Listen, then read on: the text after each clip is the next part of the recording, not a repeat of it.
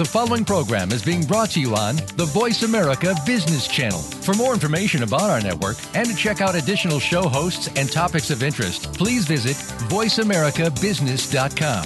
The Voice America Talk Radio Network is the worldwide leader in live Internet talk radio. Visit voiceamerica.com. The views and ideas expressed on the following program are strictly those of the hosts or guests and do not necessarily reflect the views and ideas held by the Voice America Talk Radio Network, its staff, and management.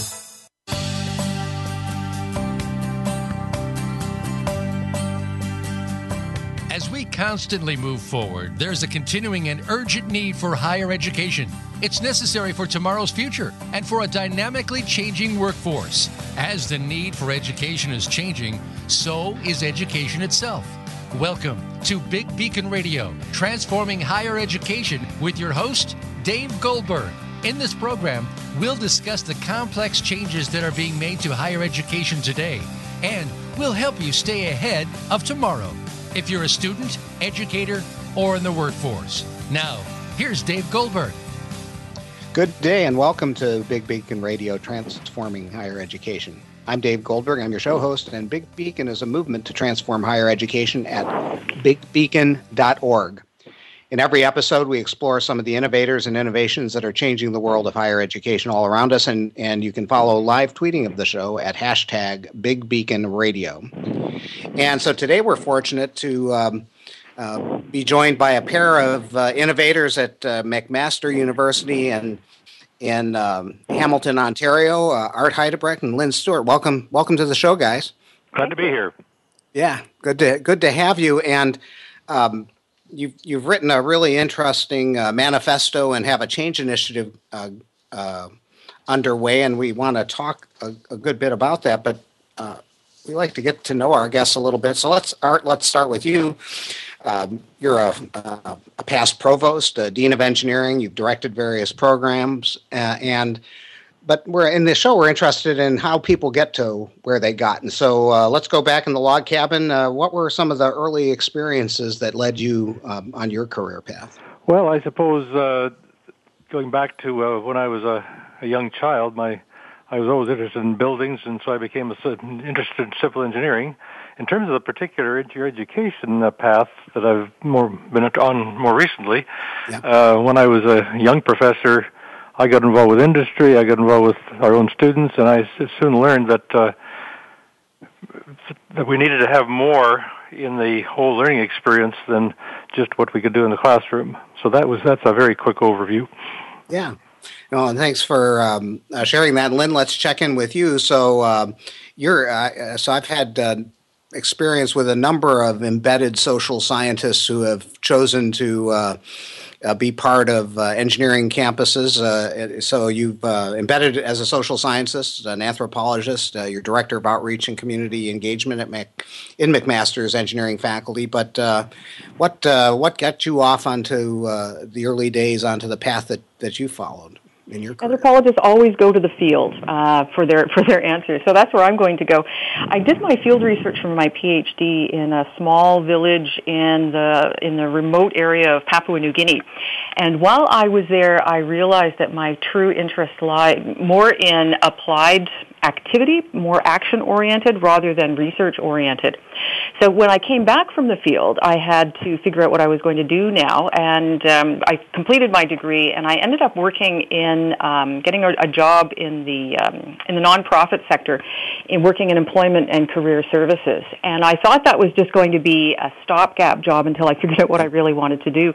I ended up staying there for 22 years, and then I had always liked the academic environment and wanted to come back to the academic environment, but again in a more applied way. So when a position came up at McMaster, and I had done my bachelor's and master's degree at McMaster, when a job came up for the position of manager of the career services area in McMaster Engineering, I jumped at the opportunity since it was a really nice way to combine those two interests. So I brought my sense of, looking at the context of things, a desire for applied activity, and I brought those with me to McMaster Engineering. Nice. And you and I had a conversation at McMaster about New Guinea and rites of passage and how and things like that, and how that they're important and so forth. And sometimes we don't, from an engineering perspective, those things don't fit kind of a nice rational way of looking at education. But I'm sure your work as an anthropologist is helpful in your current path.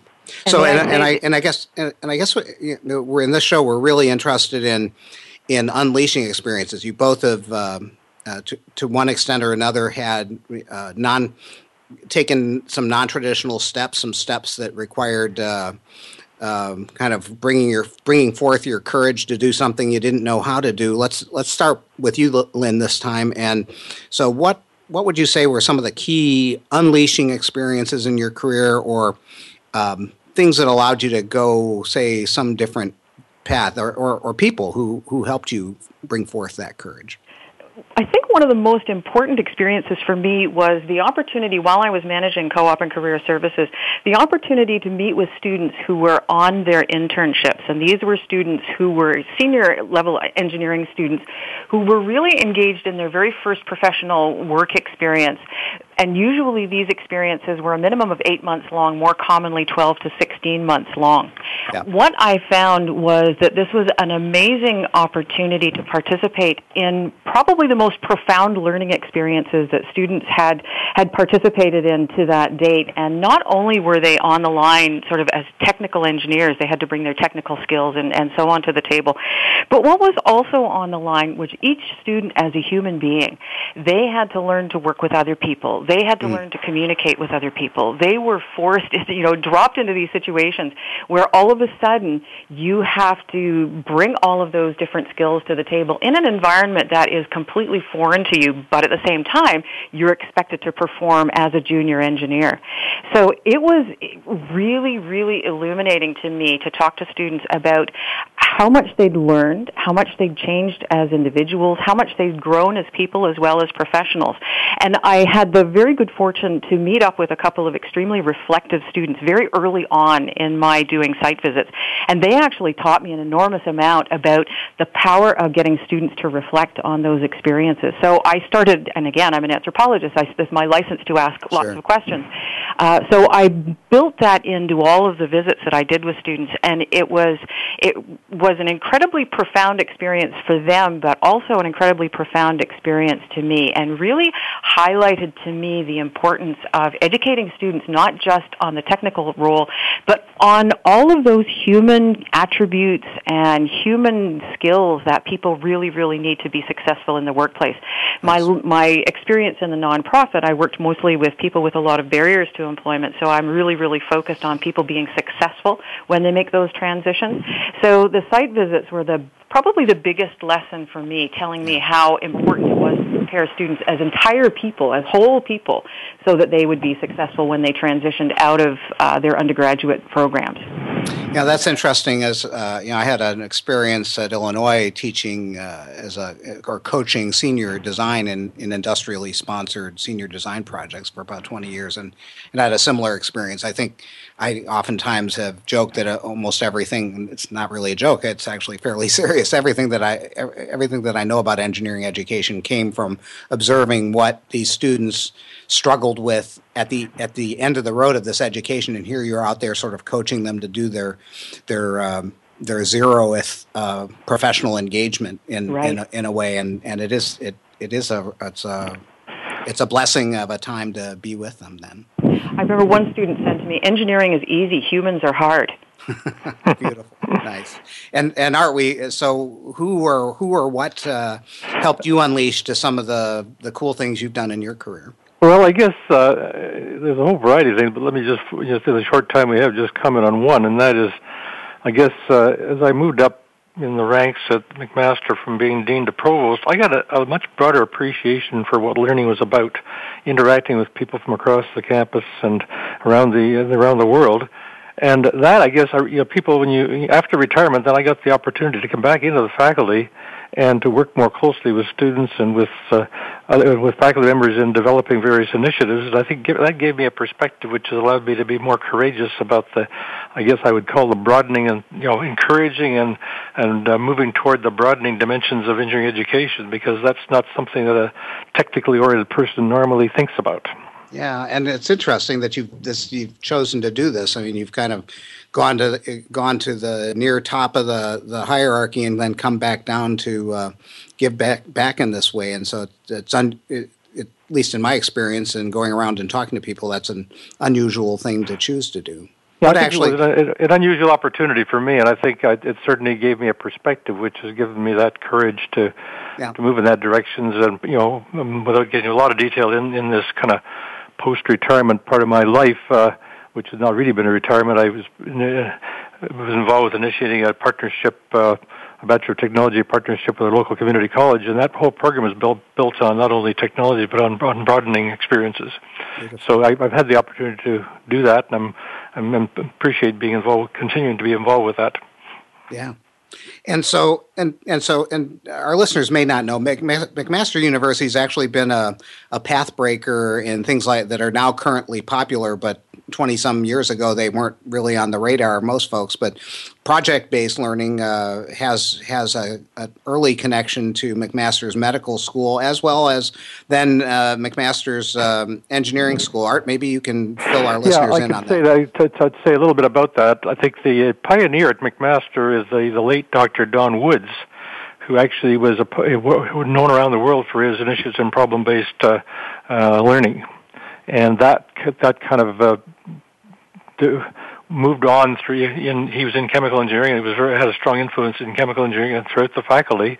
And as part of that, and other influences in the faculty, the faculty started innovative programs in a 5-year program in engineering and management that's been going for 40 years. Yep. And is now one of the most popular programs in the faculty, and a parallel program in engineering and society, which allows people to couple the full technical education to get a Bachelor of Engineering degree with whatever societal thrust that they're particularly interested in, whether it be a formal minor or not. So these are particular examples, I think, of the innovation of the faculty. Yeah, so it's interesting that there is this history of innovation there, and I guess even before that, the medical school was an innovator in these things, and some of the things that Harvard's medical school is known for actually were first pioneered at McMaster. But despite this history of innovation, so you two are working together with other faculty and staff at McMaster on a new initiative to help transform engineering education at McMaster yet again in the so-called Building Thinkers initiative. So what is BTI about? Who wants to start? I'll pass that on to Lynn first, and I'll comment afterwards. Okay, I'll happily take that. The Building Thinkers initiative is our umbrella term for a suite of activities that are intended to address not just the technical side of an engineering education, but also the more human side of things. Problem-based learning, project-based learning really depends a lot on students collaborating with one another, being effective team workers, team leaders, and so on. What the Building Thinkers initiative is intended to do is to be much more deliberate and intentional about those experiences as being a built-in part of their education. Very often these are sort of extracurricular, co-curricular. Students work on clubs and teams and so on. But our goal is to really integrate all of those experiences together under one umbrella. And it's Building Thinkers. And we talk about Building Thinkers because we really want students to embrace diversity. We wanted students to embrace diversity of opinion, of thought, of other interdisciplinary ways of approaching different kinds of problems and so on. Because we want them to have a really, really comprehensive toolkit and a very broad look at the world when they go on to whatever their next chapter is, whether it's graduate school or whether it's a career in industry or business. So Building Thinkers is really a developing suite of curricular, co-curricular, and extracurricular activities designed to support the development of a whole engineer. Yeah, and Art, what would you add to that? Well, I wouldn't add anything except to say that underlying that is a kind of a thrust to see this kind of become a not just a norm, but become a thread throughout the faculty that is embraced throughout by most faculty members and students, because I think while the activities are things that people can do and it can be part of a learning experience, I think the whole philosophy of engineering education and changing that is what we mean by reimagining engineering education. Yeah, and so and I think we want to get into that maybe in the next segment. But right now, what are the nuts and bolts here? How many folks do you have together? How's it organized? When did it start? That sort of thing. Who wants to go?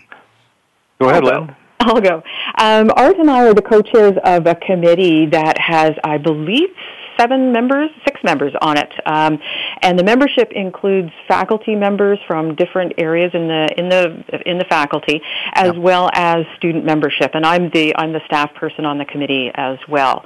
So we began our formal work probably in the fall of 2016, but we began our deliberations and our consideration about what we wanted to do. Art and I began those conversations last summer.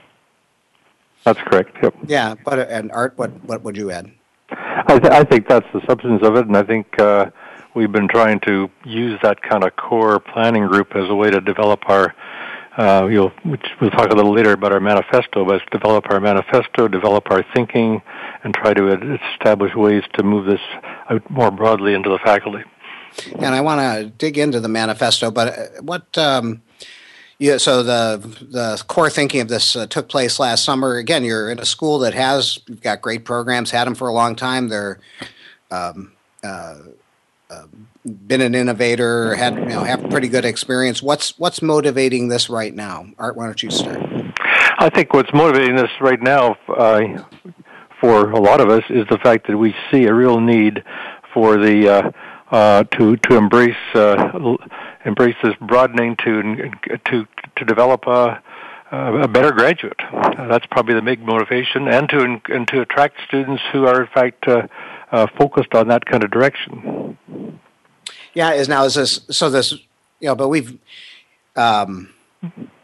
So we've been doing this for a while. People sometimes when you go off and you do these changes, people say, "Well, all our kids are getting good jobs. Why bother? What's the need for a better graduate today? What does that mean today?" I think the kind of challenges that engineers are facing now, with not just climate change, but that's just an example of being able to better grapple with the issues of the world and grapple with them in a way which takes into account the fact that it's the human experience which is the dominating thing which we should be concerned about. I don't think that's always been front and center, and I think if we are to solve these big problems in the world, I think the engineers have to have that front and center. Yeah. Lynn, what's your take? I would also add, I spend a lot of time still speaking with our industry partners, and many of them will say the pace of change is accelerating. It's at a crazy speed. They talk about how complex the problems are and how different the role of an engineer is moving forward. So one of the things that many of them have said is we don't know what kind of problems people are going to be called upon in the next few years. We really don't know what those problems might look like.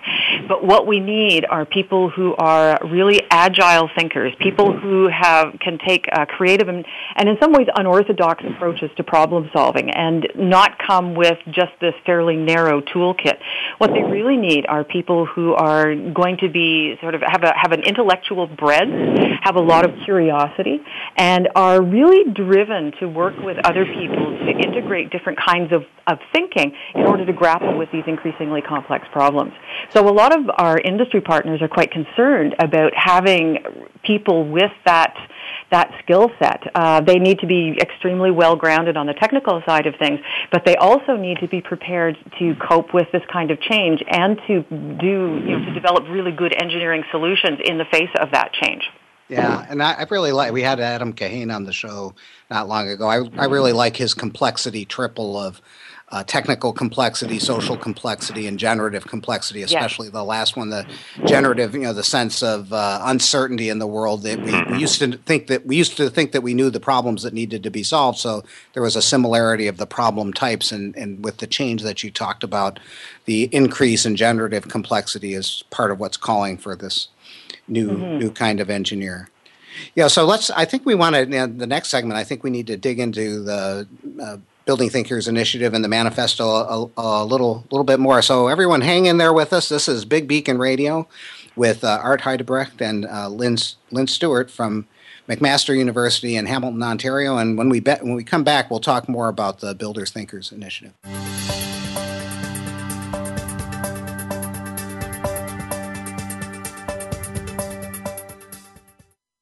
Become our friend on Facebook. Post your thoughts about our shows and network on our timeline. Visit facebook.com/Voice America.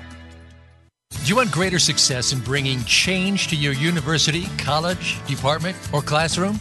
Are you looking for a keynote speaker to inspire your organization with stories of transformative change? Would you like to boost your own academic, business, or technical career? Let David E. Goldberg of Three Joy Associates help. David is a leading speaker, author, trainer, and leadership coach with experience in helping bring successful change to educational organizations and education and technical careers around the globe. To learn more, call Dave Goldberg at 217-621-2645. Contact him at deg@threejoy.com or browse the 3Joy website, www.threejoy.com today. We're always talking business. Talk to an expert. Call now toll free 866-472-5790. That's 866-472-5790. Voice America Business Network.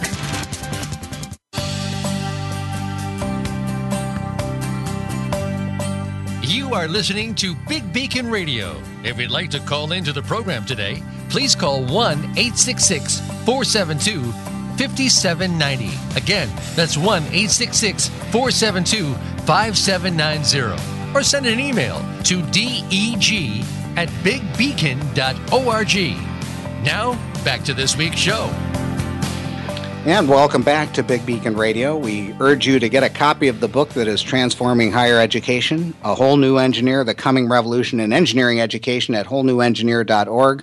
It's not just for engineers anymore, and we've got, this week, we've got about 3,000 more copies coming in. We sold out the first printing of 5,500 or so, and so we're getting a few more in in Amazon and your local bookstores and for people that want to use them in educational settings. So we've got plenty of books for people. So before the break, and we're welcome back to Art Heidebrecht and Lynn Stewart from McMaster University. We're talking about the Building Thinkers Initiative, and you guys have organized your thinking in a manifesto, the Building Thinkers Manifesto. What was the idea behind writing a manifesto? Art, let's start with you. The basic idea was to be able to write down the direction we wanted things to go in a very broad way, so that we could communicate that to our colleagues, our students, our faculty, and also our external community that we interact with. And so we wrote that down. We spent a lot of time trying to do that, and of course, to put something down in a couple of pages means that you have to think about it a lot more clearly and decide what it is you're really trying to achieve. Lynn, what would you add? I think we chose a manifesto as being a little bit provocative and a real call to action. I think we've all had the experience of a kind of a position paper that gathers dust, and we thought that this was another way. There was a way to gather a little bit more attention, and maybe get people really conversing about this. Because again, we wanted this to be something that would stimulate dialogue and not just gather dust somewhere. Yeah, and I love your telling of that story.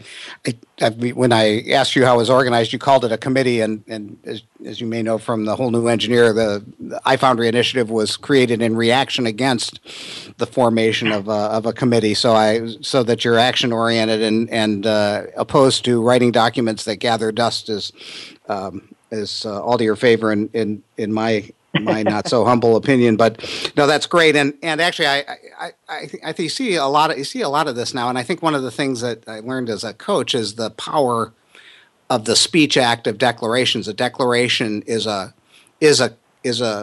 discussion about what you'd like to see in the future.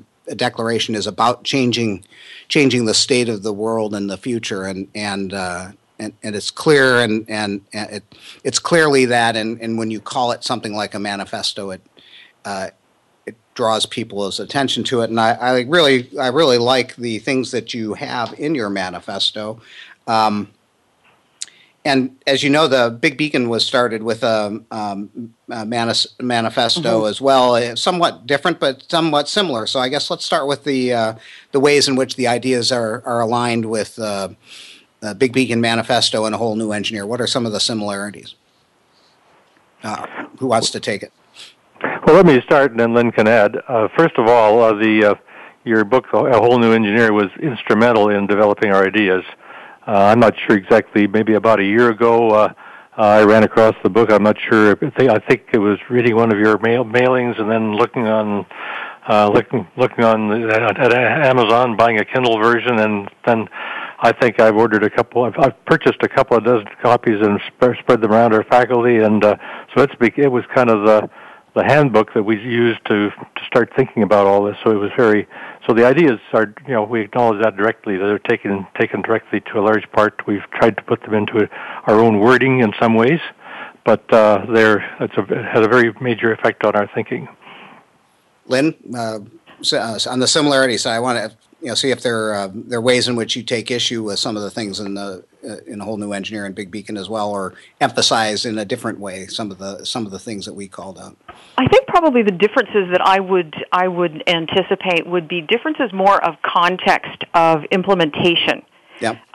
Certainly, I think the values and the spirit are quite consistent, but I just look at the context of the McMaster Engineering, and we're it is the institution it is, and I think that's where the differences might lie in actually what happens as a result of it, having this call to action, the different ways that people might respond to the call for action, the different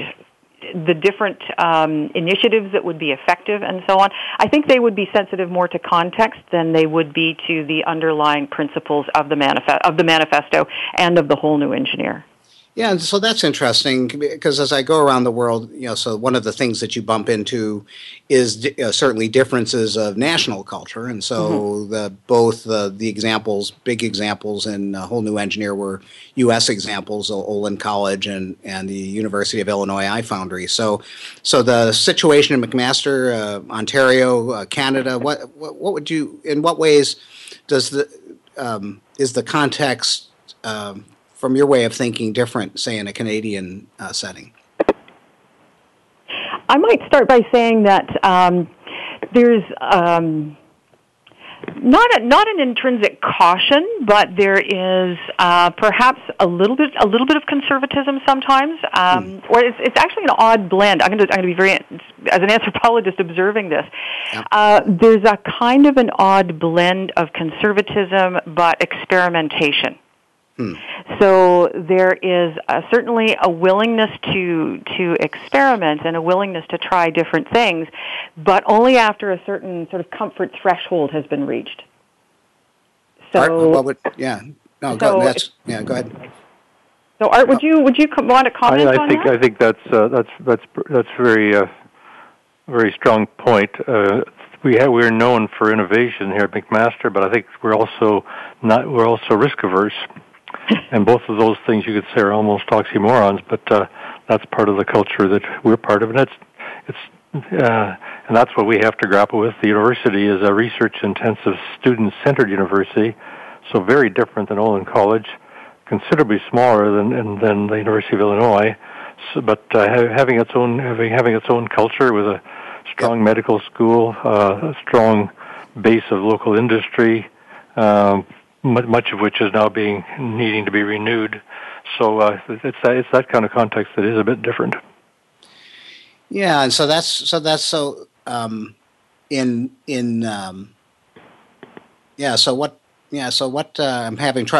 struggling with the question to ask, but it's like, so in terms of reducing this to action, then, so you've got many of the same values, but you've got people who are more, maybe it's the archetypal U.S. salesman over-promising and things like that might, and I'm not saying that we did that necessarily, but we were sort of naturally U.S. citizens and took on our own national culture when we talked about things. But so does that mean that there's a need to be a little bit more humble or tone it down a little bit, or how's that show up in how you communicate or how you tell your story?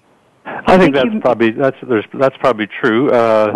Tone it down a little bit. I think in terms of implementing locally, it's moving maybe more slowly than we would like to, because one has to convince people that this is the right direction. People who would be fairly conservative about making changes, as I said, in spite of the innovation that's taken place here. Yeah, Lynn. And I think you mentioned the word humility, and I think that's an important piece. And I think that part of the influencing or part of the persuasion is making sure that the message is one that is palatable to the faculty members and to students and to staff. You want to make sure that people really can get behind your ideas, and that there's a clear value proposition in it for faculty members and for students, rather than, hey, we've got these great ideas, get on the bandwagon with us. I think there's a really important responsibility for us to demonstrate their value and to demonstrate their usefulness for students, and to demonstrate how important and useful they'll be in a student's education as well. Sure. So, and that raises an interesting point too. In culture, American, U.S. culture or Canadian culture, nobody wanted iFoundry at the time, and the people that bought into it, and there were many people who resisted it until the little pilots that we did showed some results, and people said, "Oh, that's what you're talking about." So there is a sense of one of the way that I often say that these things happen. We change hearts first, and then we change minds, and when we have people witnessing, then they actually come over. But there's a sense in which I would say that most iFoundry, and for that matter, Olin in its early days, were kind of ignored by most of the people in the establishment of engineering education, the establishment at Illinois. So there's a sense of the persuasion takes place after you've had some success, and then everyone gets promoted from dean to provost, and from a director to a dean, and I got promoted. I started my own company. But anyways, I digress. So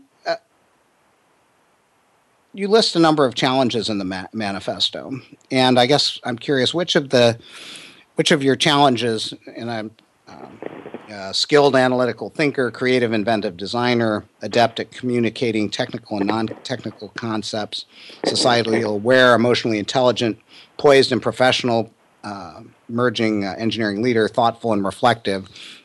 Which of those challenges are most challenging? Lynn, let's start with you on this one. I think it depends on who you're looking at. And their background. For our, I'm going to speak from the student's perspective, and perhaps Art can talk about this from the perspective of faculty members.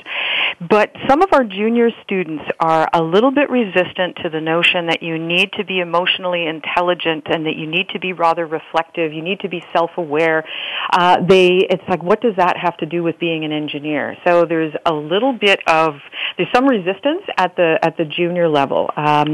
I think normally when students, especially students who return from an internship or an extended period of work experience, they really get it because they've had the trial by fire that says those kinds of attributes, that's really, really important.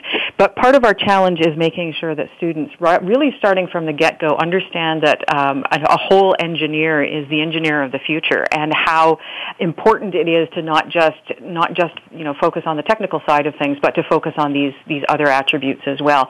So I think that's a fairly major challenge on the student side. And Art, maybe you could speak to the faculty side. Yeah, I think the faculty side is a little bit different. We list the detail of the 6 challenges. 3 of them are things that analytical thinking, designing, communicator, things that people are normally associated with engineering education. The other dimensions, societally aware, leadership, reflectiveness, I think the faculty would agree are part of being a whole engineer. Where I think the issue is a number of faculty don't really see that as part of engineering education. You get that somewhere else, and that's part of I think that's probably the challenge we have of actually convincing our colleagues that developing those attributes among people, those human attributes, is something that's part of our role, both in the curriculum and extracurricular. Yeah, it's interesting because one of the things, so sometimes we even use language that denigrates the having skills on that side. So we use the term soft skills as the catch-all for societally aware, emotionally intelligent leadership, thoughtful and reflective. Those are all soft skills, and of course the counter distinction is with the rigorous skills, the rigorous analytical math, and the real stuff of engineering. And so even our language betrays a lack of respect for that side of the ledger. That's not really part of a real engineering education. Lynn, what do you think?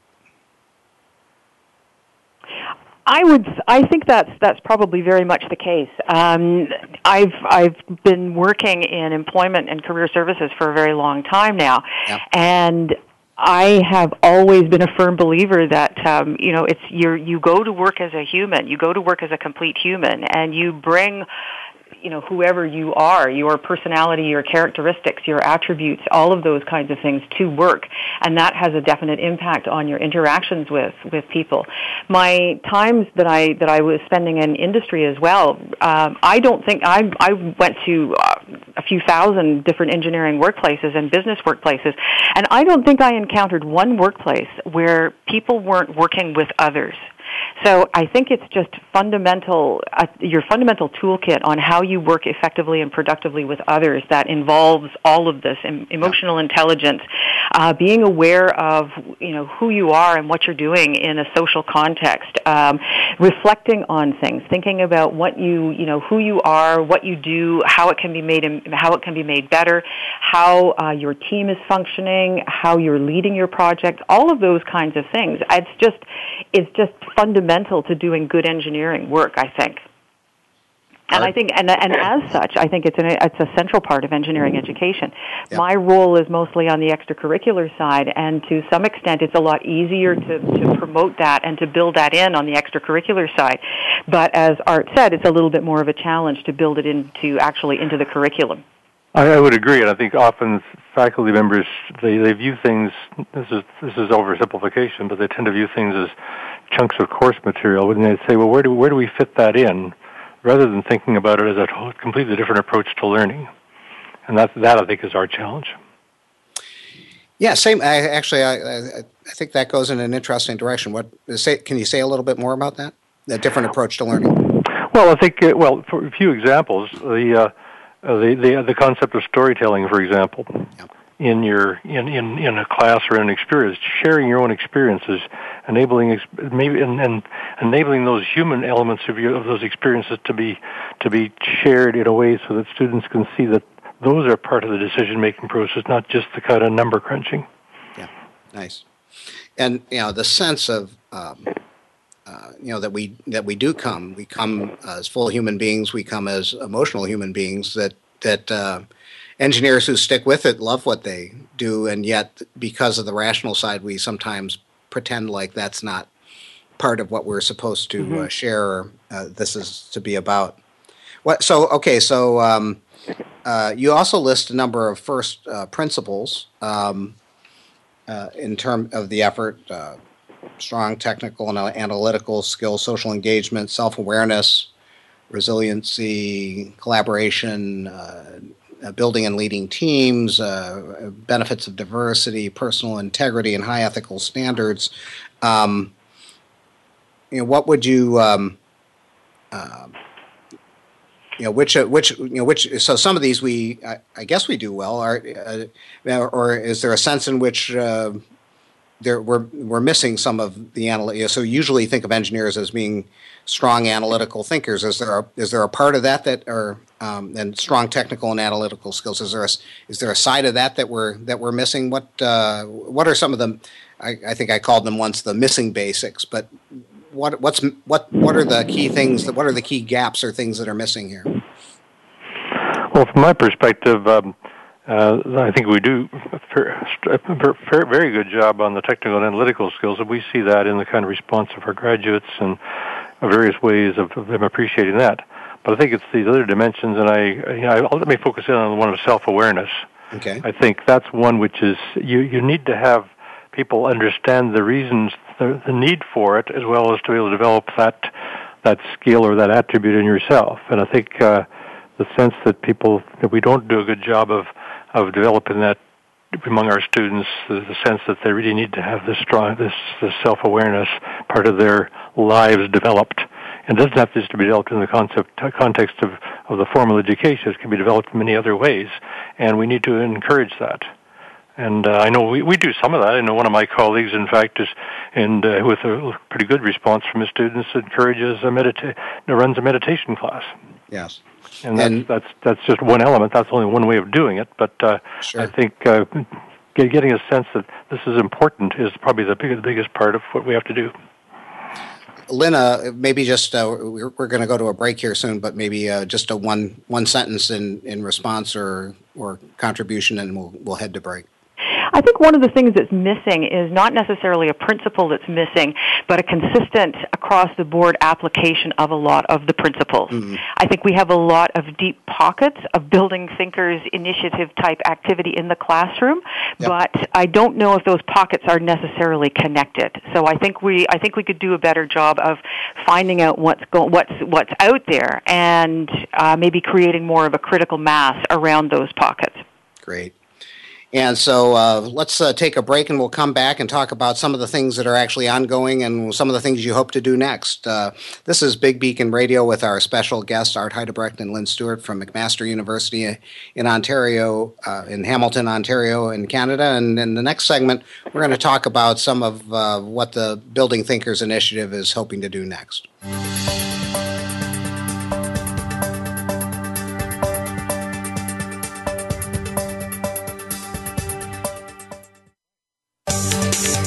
From the boardroom to you, Voice America Business Network.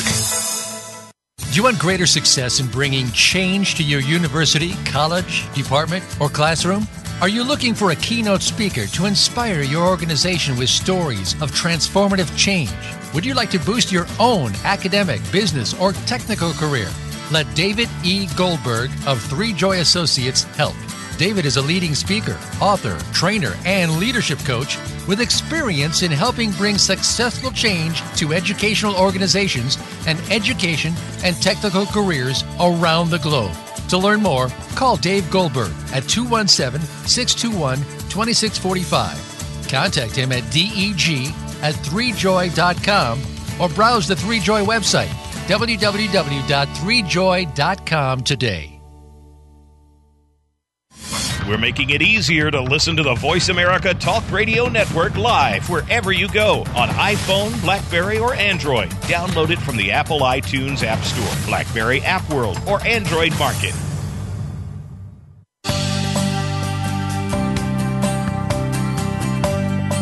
You are listening to Big Beacon Radio. If you'd like to call into the program today, please call 1-866-472-5790. Again, that's 1-866-472-5790. Or send an email to deg@bigbeacon.org.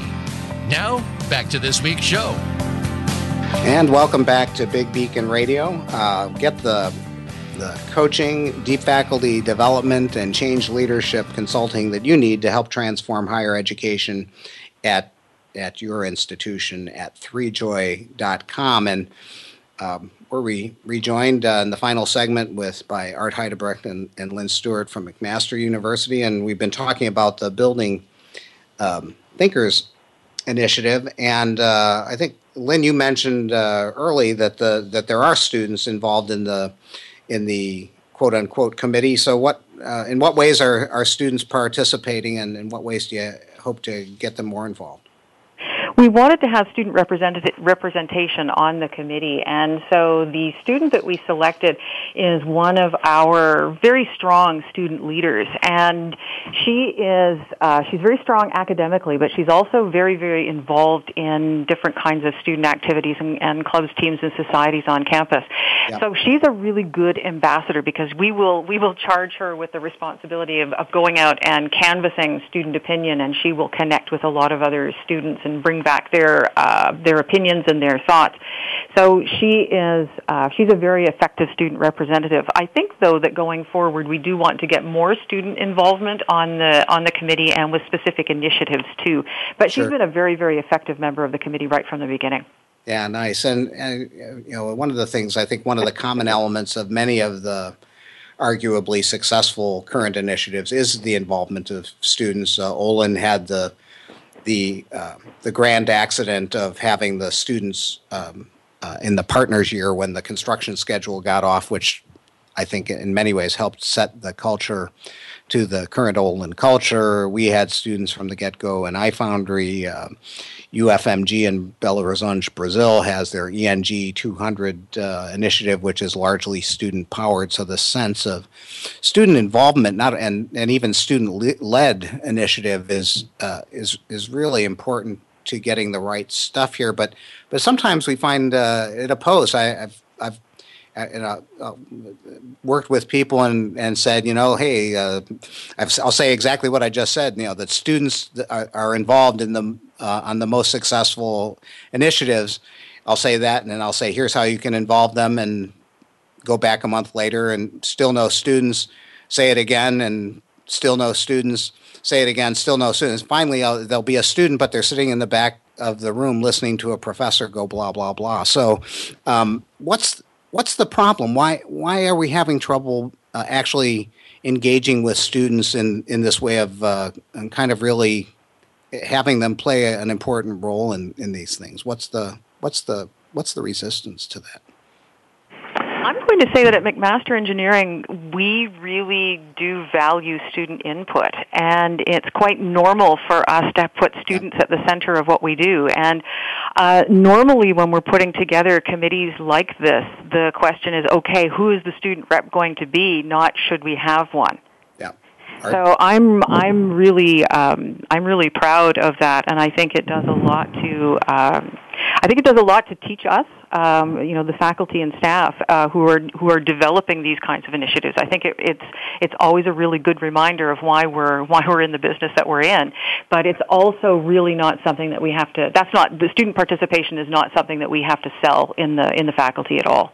Yeah, I would fully concur. I think it's normal, and I think the main attention that's paid is, we could involve more students than we want to, but we're also conscious of students having a limited amount of time, and that's only one dimension. But also the way they function, in not only in this committee but in other places, you're just a normal part of the committee. You're not the student rep, just giving the student view. Mm-hmm. I think that's important because people all around the table need to value each other's contributions, regardless of where they come from. Well, and I think there's another point hiding in here too. So Olin College can go off and do a studio model, and fairly small faculty, fairly small student body, small private, basically undergraduate institution. But McMaster University and the University of Illinois are research universities, and faculty are challenged to be great researchers as well as effective professors and teachers. And the kind of hands-on work that you need to actually get to the kind of supportive environment that we want to have in the future, there's no way into that without more hands-on, and faculty hands-on are small in number and challenged to do other things. There's the student power and light, as far as I see, is the only real answer to a research university that wants a more caring environment. Do you agree or disagree? I think that's a very strong kind of direction. I agree, and we probably need to do a lot more of that.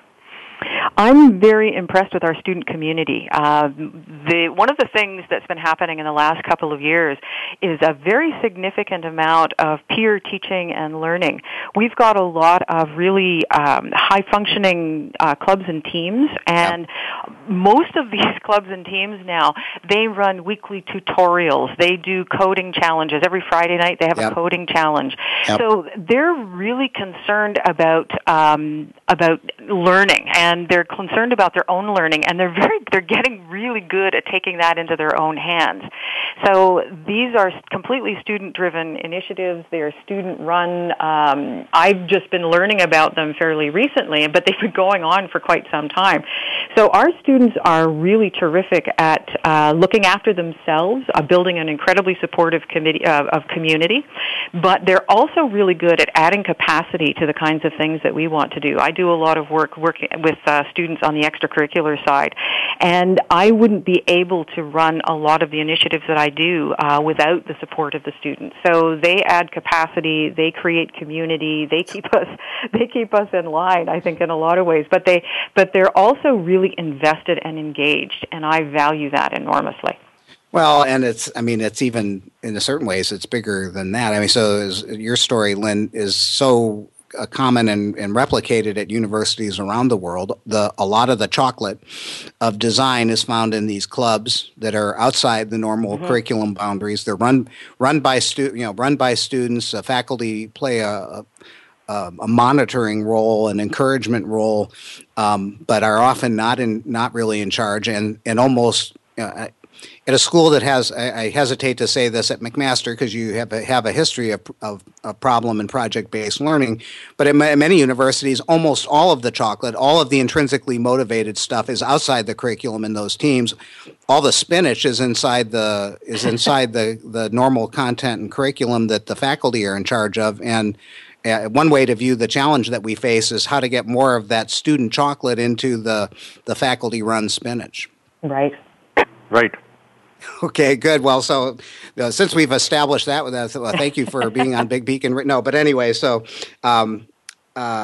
actually, Art, you were just talking about storytelling, and I couldn't agree more.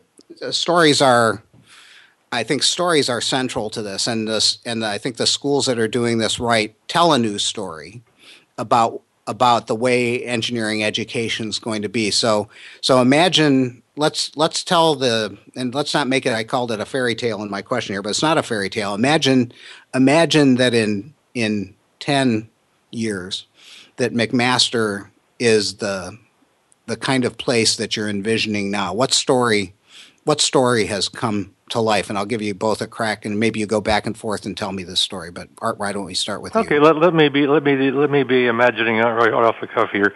The story would be that graduates would see that their whole educational experience has been student driven, and in the sense that you've got almost a seamlessness between the extracurricular activities and the curriculum, that the faculty are seen as valued advisors and mentors rather than conveyors of information, and that they come out of the experience with having the core knowledge, but really understanding and feeling comfortable in their own skin, that they can go out and solve the issues, the challenges of the world. Yeah, so the improvisational yes and, so he's just handed it off to you, Lynn. What else do you add to that? I would like to see a world in which students could create a personalized learning journey that would start when they enter the Faculty of Engineering. And I would like that personalized journey for them to be able to choose from among a menu of all sorts of different kinds of options, depending on who they are, depending on what their goals are, depending on what they feel they need to really develop as a full whole engineer. So I'm thinking that students would be able to say, yes, I'm going to participate in this, I'm going to participate in that, and have a lot of choices that would support that personalized learning journey. Whether these are things that students would do on their own, some things that students would do as groups, but give the students an opportunity to select from among a wide range of options. I'd also like to have an environment in which students viewed faculty members and staff as partners in that journey. I think that we have a lot to learn from each other. I think that part of that partnership would be people who would act to students as mentors, but also to learn from the students. But I really would like to see a real sense of partnership and a real sense of the students knowing that this is why people are here, and they're really on their side and really want to support them in that on that learning journey. And I think that's what I would add to what Art's vision is as well, Art's story. Nice. And we've just got a couple of minutes left. So what else would, like one sentence each, what else would you like our listeners to know about the Building Thinkers Initiative in McMaster? Art, one sentence. I think I'd like listeners to know that we're active in pursuing this goal, that we're serious about it, and that we'd welcome input and suggestions from people who are traveling on a similar journey so that we can share those experiences. Nice. Lynn, one sentence about what you'd like listeners to know. I would also agree, and if people have advice that they would like to share with us or would like to ask us anything about what we're doing, then we would more than welcome the interaction. And where can they? Is there a website or an email address where they can reach the Building Thinkers Initiative? Art, I think Lynn's email address would be the best place to go, and if she can give you that would be the best contact. Okay, we're going to fill your inbox, Lynn. Give us your email address. Okay, it's LSTEWAR at McMaster, and that's MCMASTER.ca. Thanks so much for being on the show, both of you, and best wishes. This is an important initiative, and Big Beacon salutes you for giving it a shot, and hopefully we can find a way to support your efforts. Thanks for being on the show, Thank you very much for your support. Thank you very much, Dave. It's been a pleasure. Yeah, pleasure. So this has been Big Beacon Radio, Transforming Higher Education, with our special guests, Art Heidebrecht and Lynn Stewart from McMaster University in Hamilton, Ontario. Help us transform higher education. Join the movement to unleash a new generation of innovators by learning more at bigbeacon.org. Join us next week, same time, same channel, and we're going to have entrepreneurship thinking and action guru Sarah Sarasvati from Darden Business School at the University of Virginia on with us. And so join us next week as we continue our quest to transform higher education.